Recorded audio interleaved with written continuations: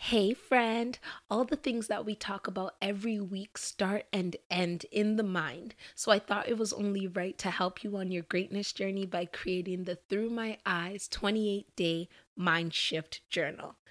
This 4-week prompted journal is divided into 4 sections about gratitude, about ability, about unlearning, and about manifestation. Each section has daily writing exercises and weekly tasks to help you solidify the mindset shift. And at the end of each week, you'll be creating personal affirmations that will be used at the end of day 28 to create a custom mind shift mantra. The Through My Eyes 28-day Mind Shift Journal is available now on Amazon. There's also a link in the show notes to purchase your copy. Thank you so much for supporting, and now let's start the episode.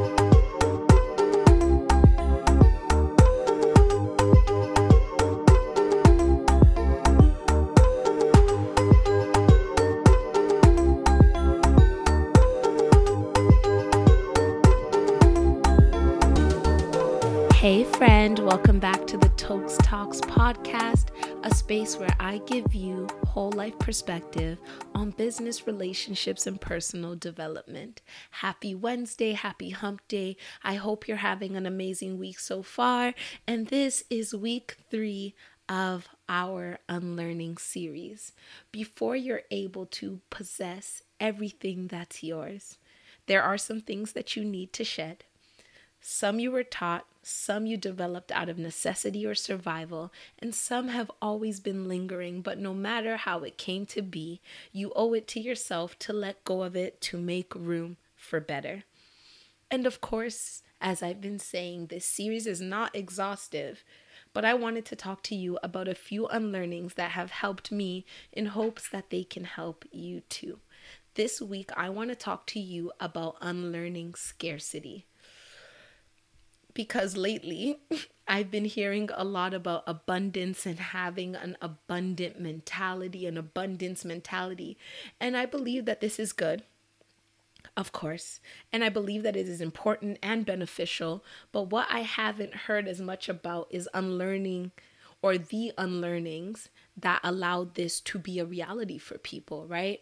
We don't walk around not wanting more because less is fun.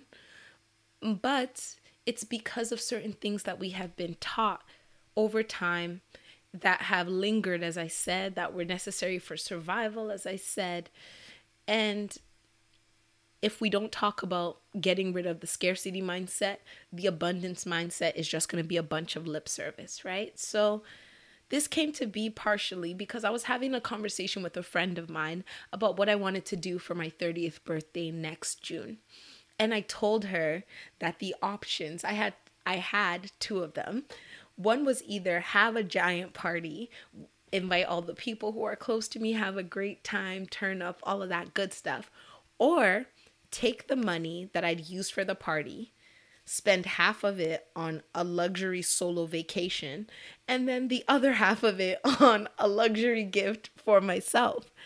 And this has been my thought process on my birthday for a while. Both of these options have been lingering probably, I'd say the birthday party since I was 25 and the solo trip more so maybe a year or 2 ago, right? And as we were discussing it, I stopped myself mid-sentence with an epiphany that had never occurred to me prior to that. Why can't I have both? Why can't I have the luxury vacation with the luxury gift and also the birthday party with all the people who I love dearly, right? All things considered, like let's put that caveat. If you guys could see me right now, I have 2 brackets. My hands are in the shape of 2 brackets around my head. All things considered.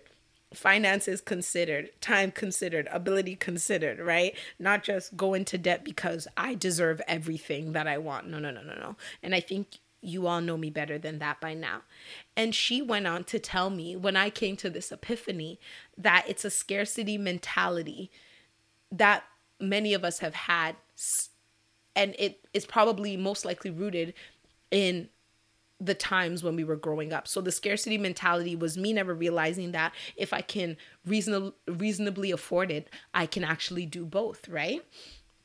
And the analogy that she gave was that you either get a birthday party or you get a bike.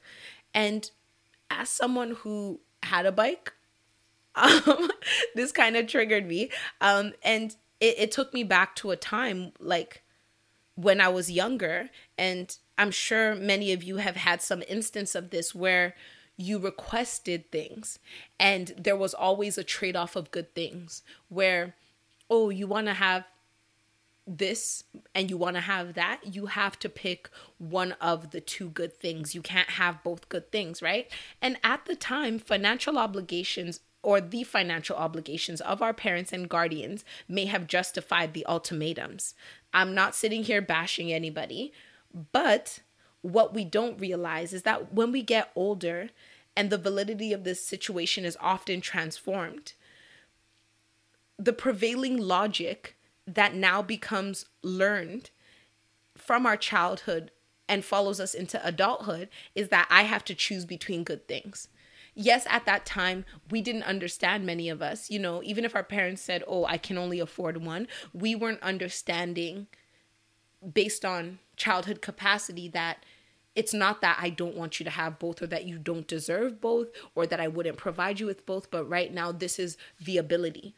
So we take it as whenever it's good things, we have to choose one. We can't have all of them, right? And as we grow up, if we're not intentional, we'll remove the all things considered bracket away, right? We'll remove the fact that the decision or the ultimatum is rooted in the lack of ability, for better words, to provide both. So we'll move it as we grow into, why should I have both? I should just have one. When that's not necessarily the case, right? And the concept of having to choose between two good things is one that, as you can tell by my story, I've struggled with, and one that I think many of us struggle with. Even if we don't think we struggle with it internally, sometimes we look at others and we're like, oh, why are you doing all of that? Like, isn't that too much? Isn't that too much? Why do you need 3? Why do you need this? And the question is, why do you think they don't deserve it if they have the capacity for it? You know, that's the question. And this friend is something that I've had to unlearn in order to tap into abundance. And this is something that you are going to have to learn in order to truly tap into your abundance. When able, let me say that 3 times, there is nothing wrong with getting all the things, doing all the things, and having what you desire. There is nothing wrong with it. When it's time for my birthday, if I have that huge party and invite 100 people and then I go on that luxury 7-day vacation, and then on my vacation day 2, I open up a beautiful gift, there is nothing wrong with it if I am able. There should be no guilt around doing the things that you're able to do for yourself when you are able to do those things for yourself. If you find yourself feeling unjustified pressure to choose, like, and when I say unjustified, I mean you just feel guilty because you're getting a lot of stuff, not because you're going into debt to accomplish it, or you're swindling people or being dishonest in your acquisition of things. Or better yet, if you're judging others when they do all the things without skimping out on themselves, you probably need to unlearn scarcity. And as I've been saying all month long in my intro, some of the things we're unlearning were developed out of necessity and survival, right? But things that we needed in one season can become a hindrance to another season, which is why adjusting our thoughts and actions to see what still sticks, what's still relevant, is what unlearning is about. I'm not saying that in that season, the ability to pick and choose, the ability to be satisfied with less than what you ultimately wanted wasn't great. It was. But if you're no longer there, staying in that place could be detrimental to your mental health and your self-worth.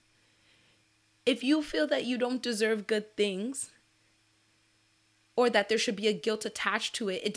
It goes from internal and then it permeates outside of yourself. That means that when you meet somebody and they're doing nice things for you, you're going to automatically be suspicious. You're going to wait for the ball to drop, or you're going to reject it and miss out on opportunities to experience what life has to offer you. And I don't want that for you. I don't want that for myself. I'm working on unlearning this. It's a tough one. I'd say it's probably one of the toughest, but I trust in you to do the work. Figure out those things that are keeping you stuck. Find the root of where they come from and convict yourself that you're no longer in that place by taking action against it. Right? So friend, good is good and you deserve it. As much as possible in exchange for nothing, because it's available to you.